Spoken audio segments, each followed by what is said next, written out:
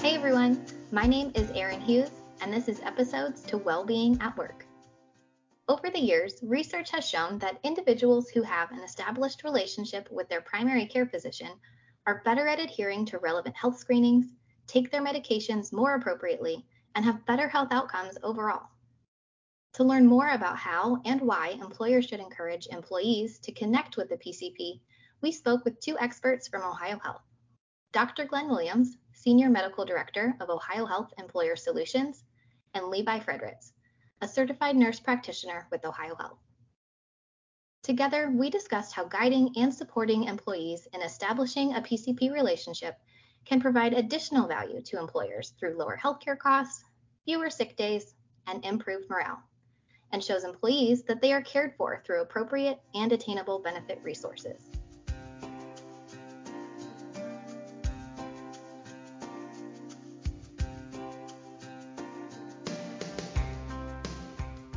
Welcome back to Episodes to Wellbeing at Work. I am really excited today to have Levi Fredritz returning to our podcast.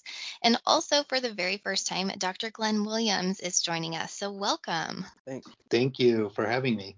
So today we are going to be talking about the benefits of establishing a relationship with your PCP. So our very first question is just a really broad one. Why is this relationship important? Aaron, that's a great question. You think of your health care in general, and when you're looking through your life continuum, having a partner to help with your health care is very important.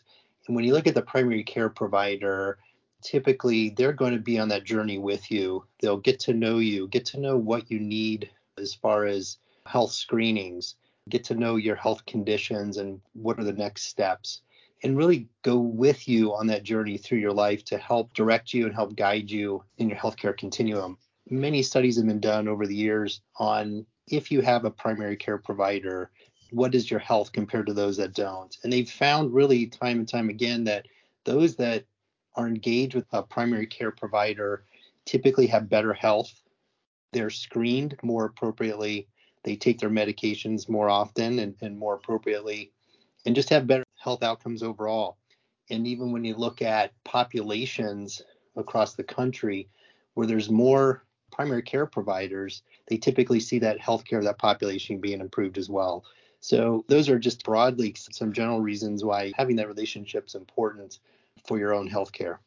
I specifically love that you called it a partnership because I don't know that a lot of people think about their care provider as a partner, but you're really right where you need to establish that relationship. And I think a big term here that people often overlook is being honest with your physician, because I think a lot of us are embarrassed or maybe nervous that we say something that we are doing or experiencing or share some kind of symptom that it could lead to finding something out that you maybe don't want to, but also just maybe fear of getting not necessarily reprimanded, but reminded of what you need to do and what you can do to live a healthy life. Yeah, very important, and bring up a couple good points. One is when you select a primary care provider, there's multiple ways to do it. You can go on a website, find a doc, and see who's available in your area. You can get referrals from friends and family that are seeing a primary care provider in the area. Hey, who's good? Who do you enjoy? Who do you have a good relationship with? That piece is very important because just like in life, not every two people really mesh real well. So it's important to establish with somebody that you trust and you feel like there's good communication between the two.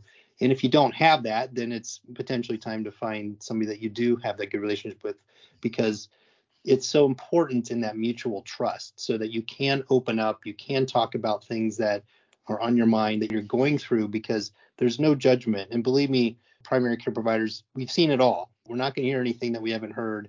And again, there's little judgment, and it's more about how do we get you through that situation? How do we get you through that maybe poor health condition or thing that you're doing that maybe not be the best for you or situation, and getting you onto better health. That highlights really having that relationship is very important in that mutual trust with the primary care provider. Absolutely. And you mentioned people can have some barriers about finding a care physician.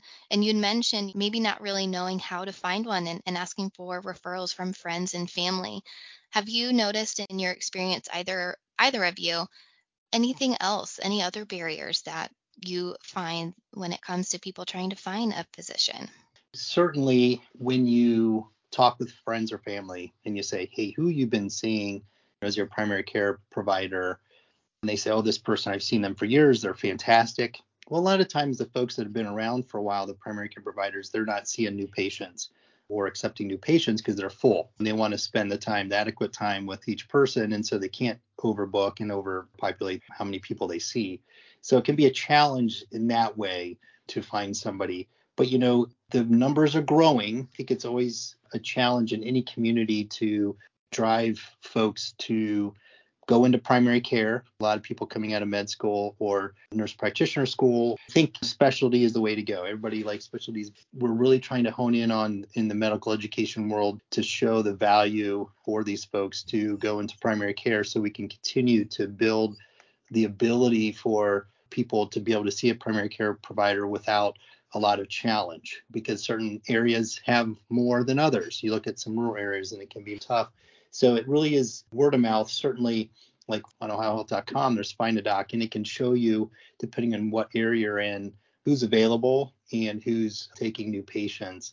And sometimes even with that, if you have a family member that's seeing a physician or provider and they really like them and they say, can they see me? They might be full, but a lot of times if you're a family member and the provider is willing, they'll add you on as well. So some barriers at times, I think, trying to find somebody, but it just sometimes takes a little bit of looking and getting some recommendations from some people and seeing what's available.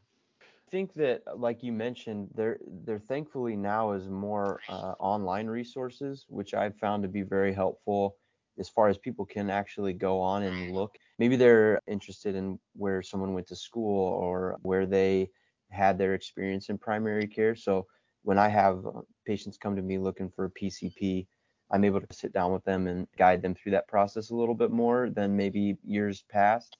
If you prefer maybe a male physician or a female physician or a nurse practitioner, you can kind of look through that and determine who might be available. I know specifically, like you mentioned on Find a Doc, it's nice because you can actually search and see who is accepting new patients as opposed to cold calling offices and maybe getting turned down because maybe their patient load is full or they don't have any new patient slots on their schedule.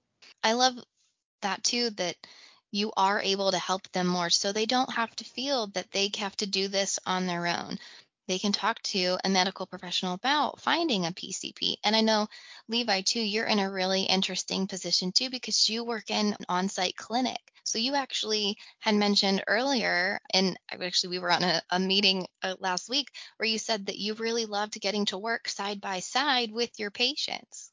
Yeah, and like Dr. Williams said, so much of the importance of a primary care doctor is that trusting relationship. I think in any relationship in general, personal relationships, relationships with a loved one, a family member, a friend, a coworker, it really does start and stop with the trust that you have with that person. And we've talked about it a little bit, but the term shared decision making is used a lot. And I think that when it comes to a primary care provider, being able to have that trusting relationship so that you can come alongside them when it comes to making decisions about their health is very, very important.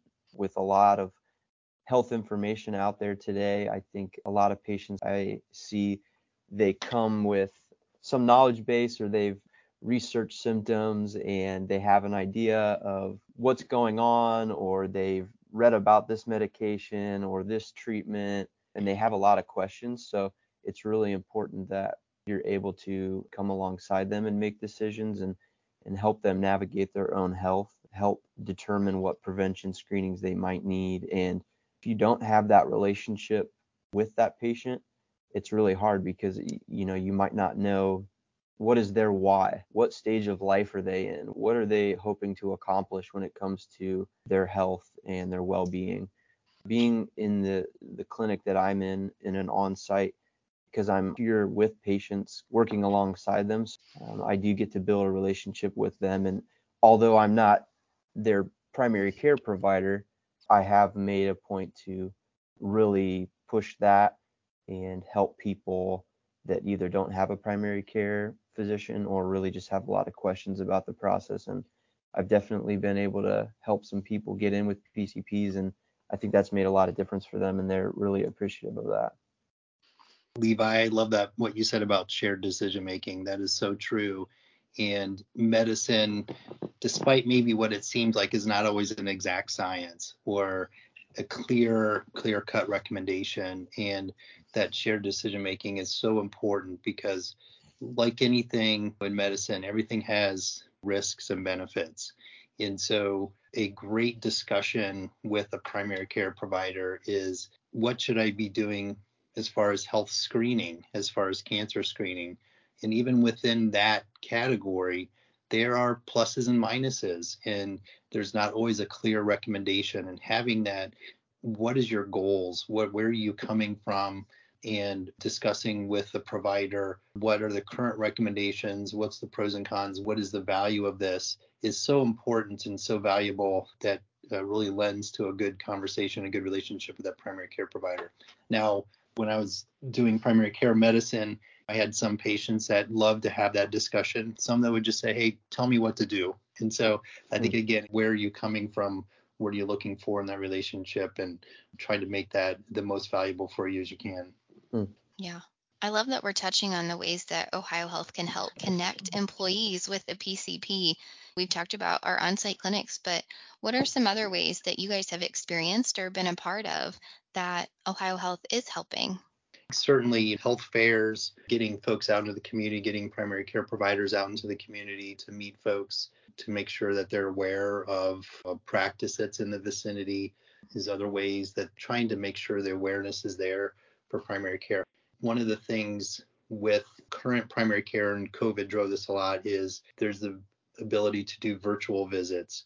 And with the computerization of medical records, there's such an easier ability to contact your provider.